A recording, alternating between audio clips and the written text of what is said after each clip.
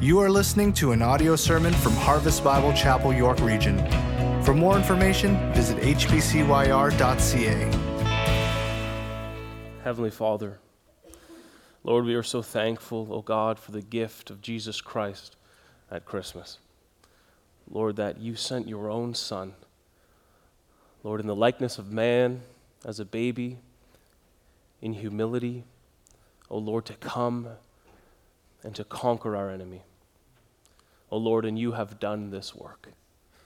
O Lord, you promised your Son, you promised this one who would come, and he came.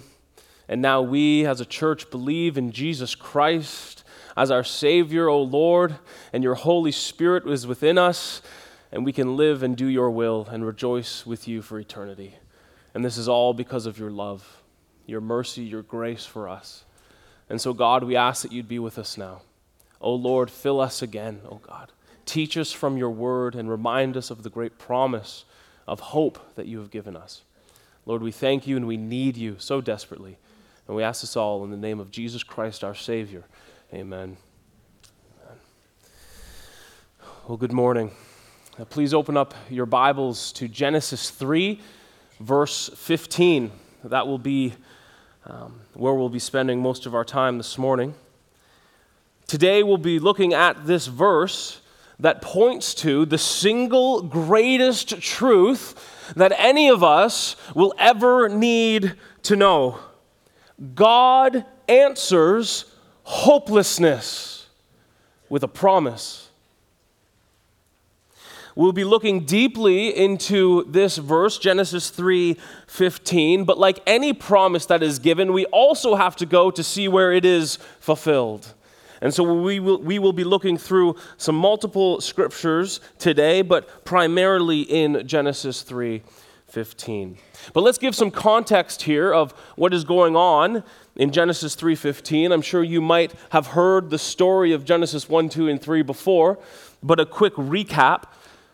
In Genesis 1 and 2, we see that God created the heavens and the earth, that he filled it with land and sea and animals and plants and us, Adam and Eve. And he said that it was good. In fact, he said it was very good. Everything God creates is good. He gives them everything they need in the garden. The food, the water, the company, the presence of God. He says to them, though, don't eat of this one tree, the tree of knowledge of good and evil, for if you eat it, you surely will die. And if they were to eat of that tree, they would be saying, I rebel against you, God. I rebel against the Creator. I don't want to be a worshiper of God, but I myself want to be God. But at this point, God creates them, and God's people are living in God's land according to God's will. Everything is perfect. Harmony, peace, the presence of God. But we know that doesn't last too long. Sin enters the world. Satan, as the serpent, comes in and deceives the man and the woman, and he says, Did God really say that about this tree? No, if you eat this, you will be made like God. And instead of believing God, they believe the lies of the serpent, and they eat of the tree, and all is lost. They have hopelessness. They're separated from the presence of God. They are filled with shame and guilt and sin. And the world we live in today is still damaged because of that action. We are still seeing the consequences of that sin that entered into human existence. You see, this wasn't the way it was supposed to be, in one sense. We were supposed to be living in harmony with God. We were supposed to be with peace with God, with peace in this world. Is that what we see? I don't think so. Do we see peace on earth? Not really. See, our sin has major consequences. Just like our first parents, Adam and Eve, we too sin against God.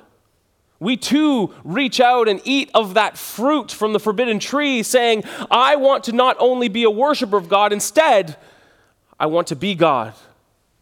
We're filled with pride and self-sufficiency and sin, and we cause so much destruction in our own lives and in this world. Just death and destruction, this long history of death and destruction since the fall. Hopelessness. Because of our sin, we damage one another. Because of other people's sins, they damage us. Our selfishness is so deep.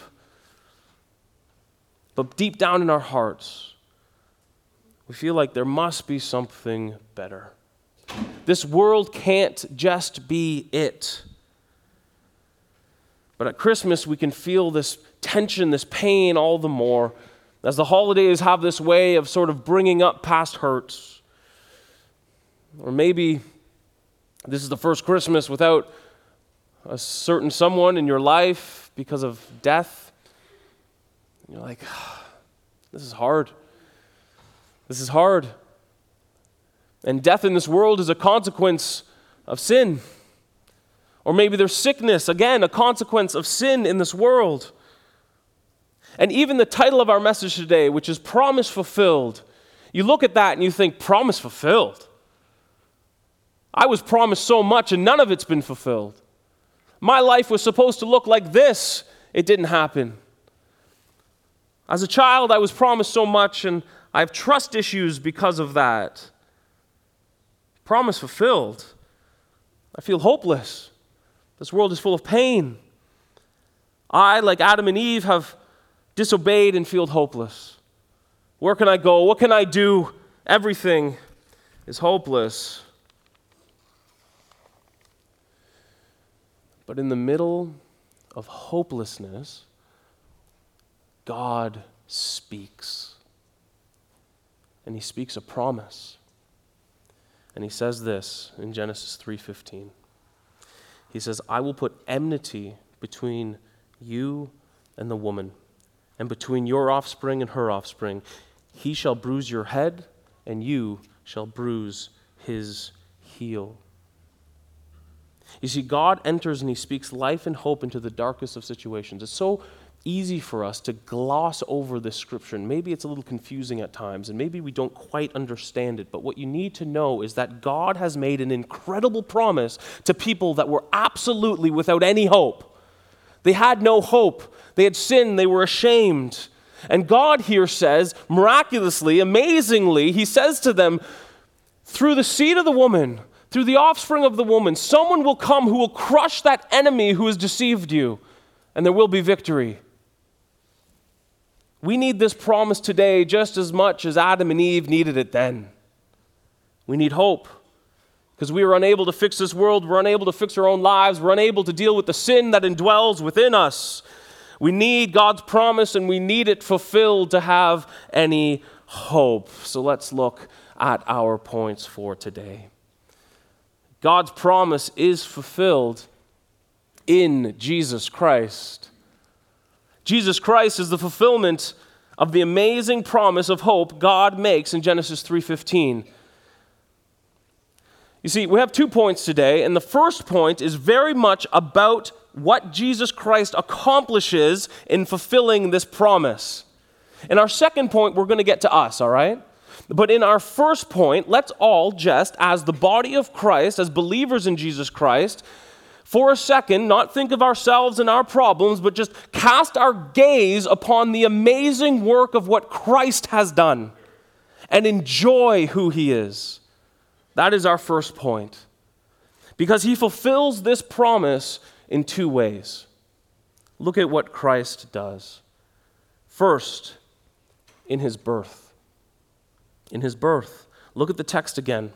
It says, I will put enmity between you and the woman, and between her offspring and between your offspring and her offspring, and he shall bruise your head, and you shall bruise his heel. What can we see in this verse, right? There's conflict. There will be enmity between the serpent and the woman, and not only between them, but between their offspring. There will be a lasting battle and hatred between the seed of the woman and the seed of the serpent. So our first question, though, is this: who is he? Who is his? In the latter part of this verse, we see this character introduced. It says, he will bruise your head. He will. Who is this he that God is referring to? You see, the word offspring, or seed, as it's translated in some verses, it can have a singular or a plural sense to it, okay?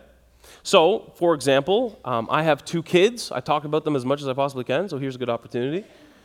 I have 2 kids, Levi and Jude. And so you could say Daniel's offspring are Levi and Jude. Totally good. Plural. You could also say Daniel's offspring is Levi. Singular. Still acceptable. Still makes sense. And this verse has so many layers and meaning to it. We'll get to that. But right now we see that the offspring of the woman is referring to he, singular. One person that would come. That's what's going on here. God is pointing to one person that will come through the seed of the woman, and that person will defeat the serpent. The hope has already begun. There's a long road ahead, but there is a promise made from God. Even though Adam and Eve sinned and rebelled, God makes a promise. Even though we sin and rebel, God makes a promise. I wonder if Adam and Eve, when they're hearing this, their ears perk up a little bit, right? They've sinned against God. They're instantly filled with shame. They try to cover themselves. God comes and he's obviously pretty angry. He's figuring out, asking them questions, what went on here, what's going on here, and he starts handing out punishments, and he starts with the serpent, and Adam and Eve are probably standing there like, oh, great, I'm next. This is going to be awful. What's going to happen? And as he's handing out this punishment to Satan, in verse 14, he says to the serpent, you will swarm on your belly. You will be a dust eater the rest of your days. And then he says in 15, and through the seed of the woman, someone's going to come that will crush your head. And I wonder if their ears just perked up. Wait, what? Someone from us is going to come and defeat this ancient enemy? The promise has begun at this point, and the promise is remade and retold and reaffirmed throughout Scripture. All of the Old Testament really could be summed up as a promise of the coming Messiah. The hope of being saved and that it would be realized. And in Genesis 12, we see this promise perk up again. God is speaking to Abraham, and in Genesis 12:3, he says, I will bless those who bless you, and him who dishonors you I will curse, and in you all the families of the earth shall be blessed. And then down in verse 7 of chapter 12 in Genesis, God says, to your offspring I will give this land. Speaking of the promised land. To your offspring I will give this land. We see this word offspring show up again. Now who is he talking about? Is it a singular use or a plural use of the word? It's singular. And we know this because Paul clarifies it in Galatians 3:16. He says to the church, he says, now the promises were made to Abraham and to his offspring. And to clarify, he puts an S on the end. He says it does not say into his offsprings, referring to many, but referring to one, and to your offspring, who is Christ. Paul is making the same point, that when God is talking to Abraham, he's talking about this one who would come. God is still pointing to the one that would come from the seed of the woman and conquer the enemy. The history of the world goes on, and this promise remains, and it becomes more specific and retold again and again. Let's look at another one. How about in Isaiah 7:14? God is getting more specific about this coming offspring. He says, therefore, the Lord himself will give you a sign. Behold, the virgin shall conceive and bear a son, and you shall call his name Emmanuel. The virgin shall conceive and bear a son. It's miraculous. And we see in Matthew 1:21-23, this is fulfilled in the birth of Christ. She will bear a son, speaking of Mary, and you shall call his name Jesus, for he will save his people from their sins. How does he do that? Crushing the head of the enemy. All this took place to fulfill what the Lord had spoken by the prophet. Behold, the virgin shall conceive and bear a son, and they shall call his name Emmanuel, which means God with us. In Micah 5:2, we actually even see hundreds of years before the birth of Christ, not only that he'll be born, that he'll come from the seed of the woman, not only that we'll call him Emmanuel, not only that he'll be born of a virgin, but where geographically he's going to be born. God continues to get more and more specific. He says he's going to be born in Bethlehem in Micah 5:2. And when Jesus is born in Bethlehem, as you know the story, there's a great star put above.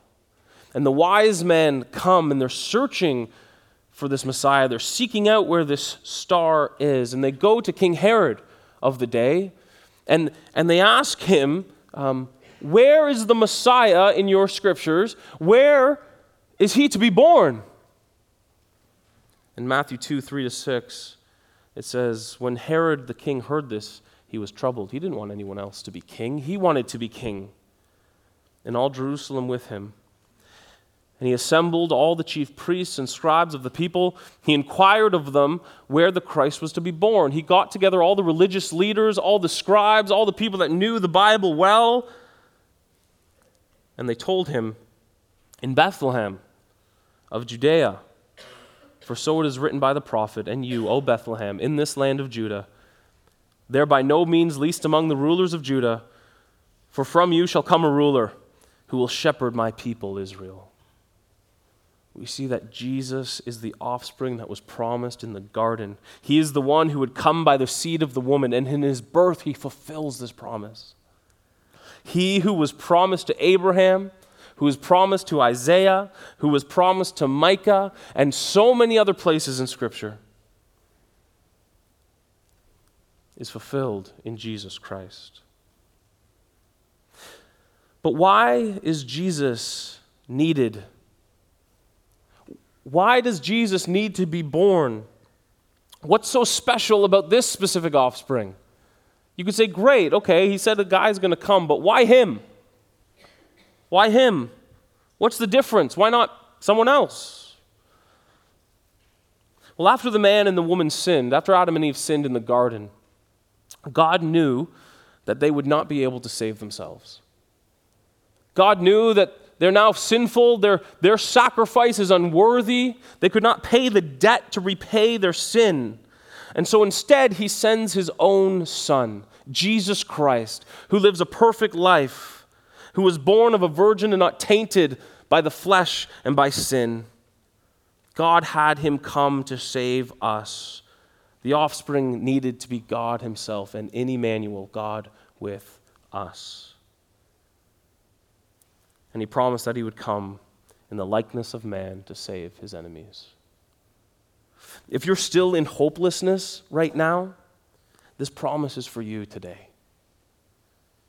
The longing of your heart is telling you, maybe right now, that this life just can't be all it is. That this world just isn't right. That we shouldn't see death and destruction and death and destruction.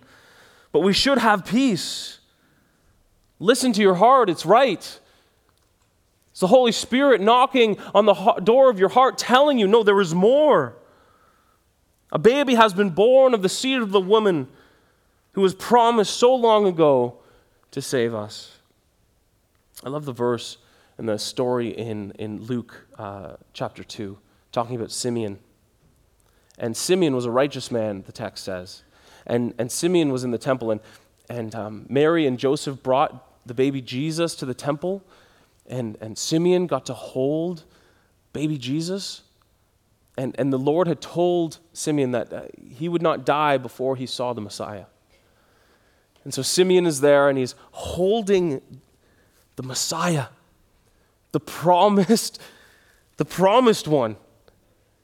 And Simeon looks upon the face of Jesus and he says, Lord, your servant can depart in peace, for my eyes have seen your salvation. How do you look upon Jesus? Can you look upon Jesus right now and see the salvation of God? Have you looked upon Jesus and accepted him as your Savior? Because he is the hope of the world. He is the hope that has come. We see that this promise has been fulfilled in Jesus through his birth, and now we also see that this promise is fulfilled in Jesus' victory. In his victory. Look at the text again. Genesis 3, it says, I will put enmity between you and the woman, and between your offspring and her offspring, and he shall bruise your head, and you shall bruise his heel. We know that the offspring of the woman referred in this text is Jesus. We see that. He came and he was born and he fulfilled the promise. But look at the conflict here in the text. This offspring says, will bruise the head of the serpent, and the serpent will bruise his heel. See, the bruise to the head is speaking of a mortal wound, right? To the cranium.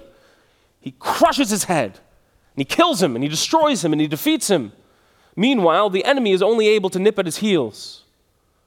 Something, maybe a war wound, but something that he will recover from. See, God is promising that not only will one come as an offspring of the woman in the flesh, but this person will come and he will destroy the enemy in battle. He'll win the fight. And so Christ comes, God incarnate, perfect, and prophecy continues. The prophet Isaiah in chapter 42, verse 3, speaks again of this promise and the work of this one who is to come. And in Matthew 12, 20 to 21, Matthew quotes Isaiah, and he's saying that it's fulfilled in Christ. This is what it says in Matthew 12, 20, 21. It says, a bruised reed he will not break, a smoldering wick he will not quench, until he brings justice to victory, and in his name the Gentiles will hope. Who are the Gentiles? It's us. You see, this is our hope. This is who we can hope in. This is who we can hope in because we know this world isn't the way it should be. Jesus Christ brings justice to victory for the Gentile. See, we deserve justice. Because of our sin, just like Adam and Eve, we deserve justice. We deserve hell. We deserve punishment for our sin, but God takes the justice that is due for us and he brings us into victory. Hebrews 2:14 is even more specific. The writer says this, since therefore the children share in flesh and blood, he himself likewise partook in the same things. We are flesh and blood. God came down, Jesus came down and became flesh just like us, that through death he might destroy the one who has the power of death, that is, the devil. You see, through Jesus Christ, in his death, he is victorious. He conquers that old enemy. He conquers our ancient foe. He disarms Satan, and he casts him into shame. You see, for Jesus to have victory, he had to become flesh, and in his death, he pays the perfect, sinless sacrifice for our sin, and he is victorious. One question that comes up is, why was the death of Christ necessary to defeat Satan? Couldn't have God done it another way? Why does the death of Christ bring victory over the devil? Well, let's see. What was the mission? What is the mission of the devil? What is the mission of Satan?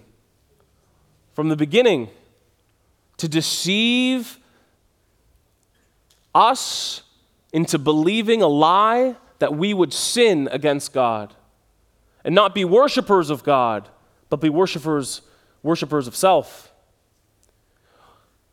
He's a deceiver. He's a liar. And in Jesus Christ coming and living and dying a perfect life and dying in that way, he throws our sin away, and now we have access to the Father again. He disarms the one tool that Satan had to accuse us of. No longer is our sin counted against us. No longer can the enemy stand over us and say, "Ha ha, you are accursed because of your sin." No, we can look to Christ and say, "No, I see the salvation of the Lord, and in him I have righteousness." His victory is complete over Satan. And in Colossians 2:14 and 15, it describes what Christ did when he died on the cross. It says this: "The record of debt that stood against us with its legal demands, he set aside, nailing it to the cross. He disarmed the rulers and authorities and put them to open shame by triumphing over them in him." You see, Jesus Christ defeated and took away the tool the enemy had over us, and he is victorious over him. We've seen the promise fulfilled from Genesis 3 in Jesus Christ. He was born. He fulfilled that promise in his birth. He fulfilled the promise in his victory in defeating that ancient foe, defeating Satan. And now we see how else it is fulfilled. Here's our application. God's promise is fulfilled in Jesus Christ for me. God's promise is fulfilled in Jesus Christ for me. God made this promise, and he fulfills it in part for us. God made this promise with a mission. He sent Jesus, as we saw. Christ defeated the serpent, and now we see how he fulfills the promise in me first, in my rebirth. In my rebirth. Look at the text again. It says, "I will put enmity between you and the woman, and between your offspring and her offspring, and he shall bruise your head, and you shall bruise his heel." Another major question that comes up from reading this text is, who is the offspring of the serpent? Who's the offspring of the serpent? We see the offspring of the woman, referring to one in Jesus Christ, but he also talks about the offspring of the serpent. Who is that? It says that he will bruise the head of the serpent, not the offspring, but this offspring is left hanging there in the middle of this text. Who are they? Who are they? I think the answer to this is in Ephesians 2:1-3. I'm going to read this text over you. It says this: "And you were dead." This is Paul speaking to the church.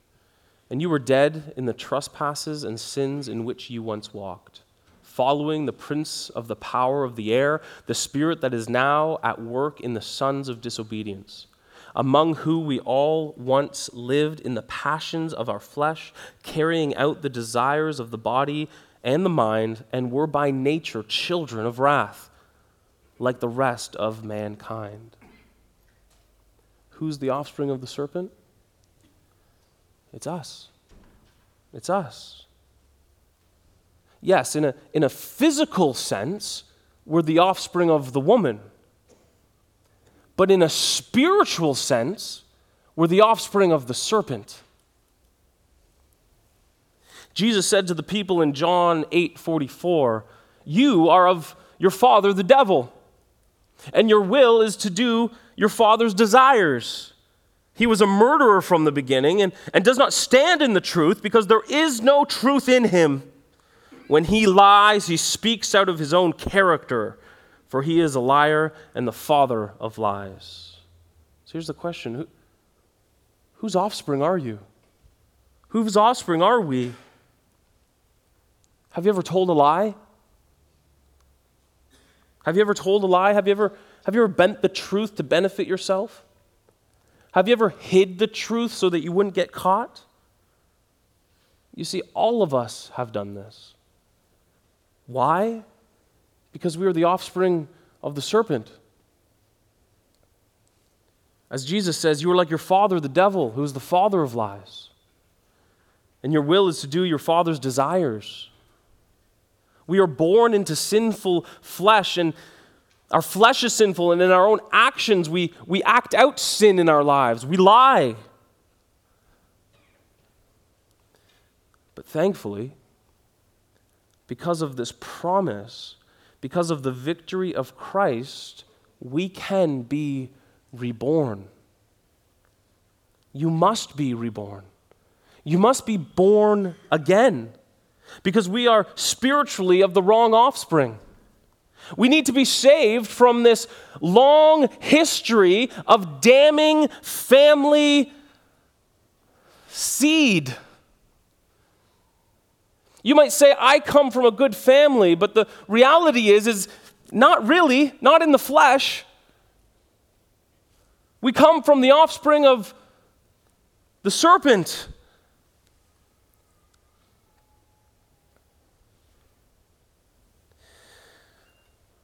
We must be reborn. Jesus lays this out to Nicodemus in John 3. It's really well. Jesus says this, "Truly, truly, I say to you, unless one is born again, he cannot see the kingdom of God." Nicodemus said to him, "How can a man be born when he is old? Can he enter a second time into his mother's womb and be born?" Jesus answered, "Truly, truly, I say to you, unless one is born of water and the Spirit, he cannot enter the kingdom of God. That which is born of the flesh is flesh, and that which is born of the Spirit is spirit." You see, you can't be born only once. You need to be reborn. You need to be born again. We've all been born of the water. We've all been born in flesh. But have you been born in the Spirit? Because that which is flesh, but that which is spirit. Because then your sin will be covered by the blood of Christ, and you can stand before God as a child of God, reborn into his family. Adoption is a beautiful thing. There's these children who are in need, and good people come in and say, "I'll give them a home," and take them in and raise them as their own, and they become part of that family. I was doing a little bit of research this week, and in Canada, there's so many children that need to be adopted that are looking for homes, and they say that the majority of children that need to be adopted are over the age of 6. You'll say, well, why is that? Why is that? And I think in part, often when people go out to adopt a child, they want to adopt a newborn. They want to adopt the child as young as possible. And maybe for good reasons. They think, well, if I bring in an older child, he might already or she might already have a lot of emotional scars. It might be really hard to integrate them into our family. It might cause a lot of disruption into our family. They'll have already known other parents. They won't ever see me as mom or dad. And that might be true. It might be untrue. I mean, it's just reality. But what it does say as a society, we think that there's a point where someone is so far gone or so maybe scarred or emotionally hurt or whatever that they're almost unlovable. Like it's hard, it'll be very hard to love them. But the reality is that we all need adoption. Every single one of us. We've all gone so far. We have all sinned like our first parents. We all have scars. We all think that maybe I've gone too far and I am unlovable. You see, but God looks at you and he sees everything you've ever done. He sees everything that's ever been done to you. And he loves you so much, and he desires to adopt you so much, regardless of how long you've been around, that he gave his own son so that he can adopt you. that he can adopt me. He wants to adopt you into his family, into a family that is full of love, mercy, and joy, pulling you out from the serpent's family and his offspring of sin, pain, misery, and destruction. He gave up his own son so that he could have you. He looks at your pain, he looks at your sin, and he makes all things new. And you are reborn, born again into the family of God. You see, we must become a new creation, reborn into the family of God, holding on to the victory in Christ so that we can be born again. 1 Peter 3 says that for Christ also suffered once for our sins, the righteous for the unrighteous, that he might bring us to God, being put to death in the flesh, but made alive in the Spirit. You see, Christ died once for all so that if we believe in him, his righteousness, his perfection would be put onto me, a sinner, onto you, a sinner, that we can then be reconciled with God and be made a child of God and alive in the Spirit. Are you alive in the Spirit? Have you been brought to God by the powerful work of Christ on the cross? Have you accepted this work that he has made? Have you accepted this work that took an unlovable orphan like myself and made me into a loved child of God? Because that's the only way you can be born again. That's the only way you can switch from being the offspring of the serpent and adopted into the family of Christ. Believe, accept this work of Christ on the cross, the victory that he has over the enemy. He is the promised offspring who defeated him for you, so that you can have salvation, that our sin would be put on Christ and his righteousness would be put on us. Praise the Lord. So God fulfills his promise in Jesus, in his birth and in his victory. God fulfills his promise in Jesus for me, in my rebirth, and in my inherited victory. An inherited victory. You see, this is amazing. Not only does God make this promise, send Christ and in his birth fulfill part of that promise and then defeat the enemy and fulfill the other part of the promise. He allows us to be born again and be adopted into his promise, but he allows us to be a part of the victory and actively be victorious with him. Today, we are victorious with Christ if you believe in him. Becoming born again, becoming reborn doesn't end there.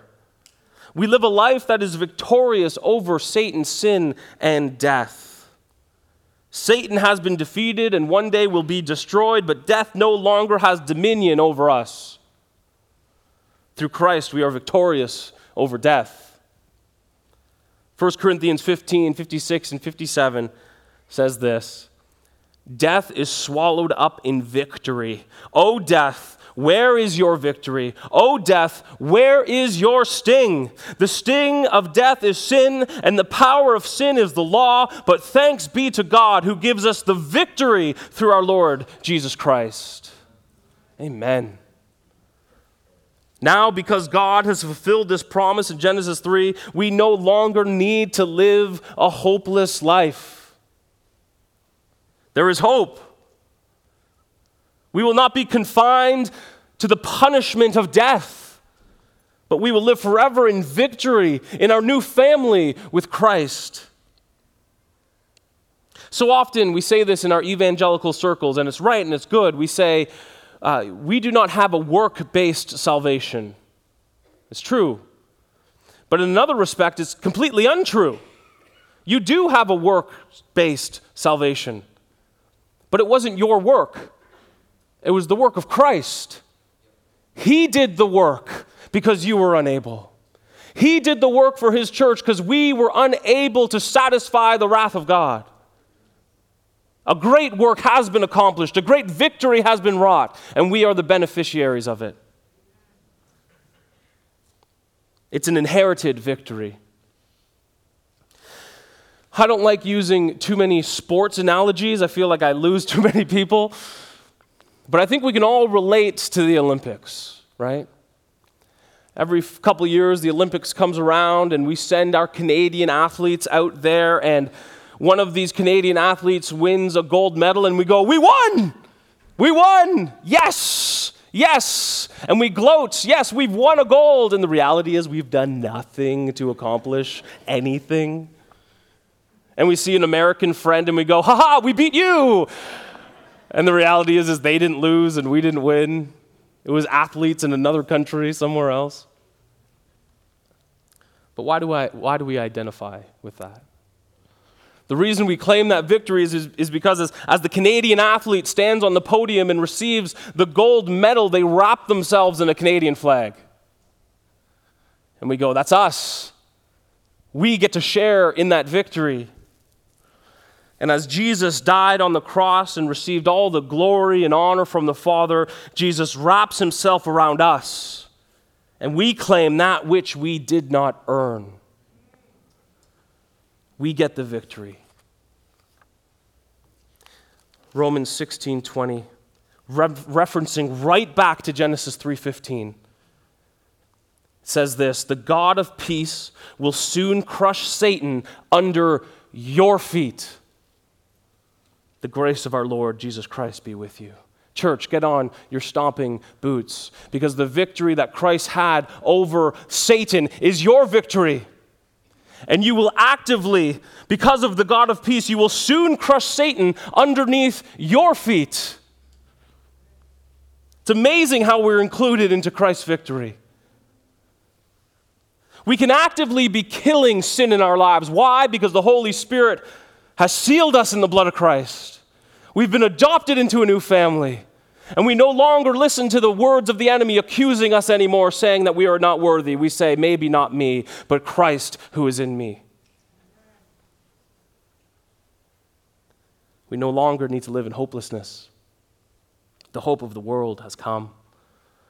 This Christmas, we can look back and see what happened in Bethlehem and enjoy and revel in the promise that has been fulfilled in Jesus Christ. That we can be reborn because of his birth. That we can inherit his victory because he is victorious. You see, we didn't deserve it, but that's grace. We couldn't earn it, but that's mercy. We weren't worthy, but that's adoption. And we had nothing, but that's inheritance. Let's pray. Heavenly Father, Lord, it is so true, O God, that we are undeserving, that we have nothing, O Lord, but you are so good. O Lord, and you looked at us as enemies, as offspring of the serpent, who had willfully, O God, chosen sin. And you looked at your enemies and you said, "I want them to be my children." And you sent your Son to die so that we may have life. And so, God, I pray, O Lord, would you remind us again of this truth? Lord, would it cause us to be even more in love with our Savior, Jesus Christ? And for those who have not believed in Jesus Christ, O God, I pray that today would be a day of salvation for them, that they would be born again into the family of God. O Lord, we love you, we need you, O God. Please, O Lord, give us more of your Holy Spirit. We ask this in Jesus' name. Amen.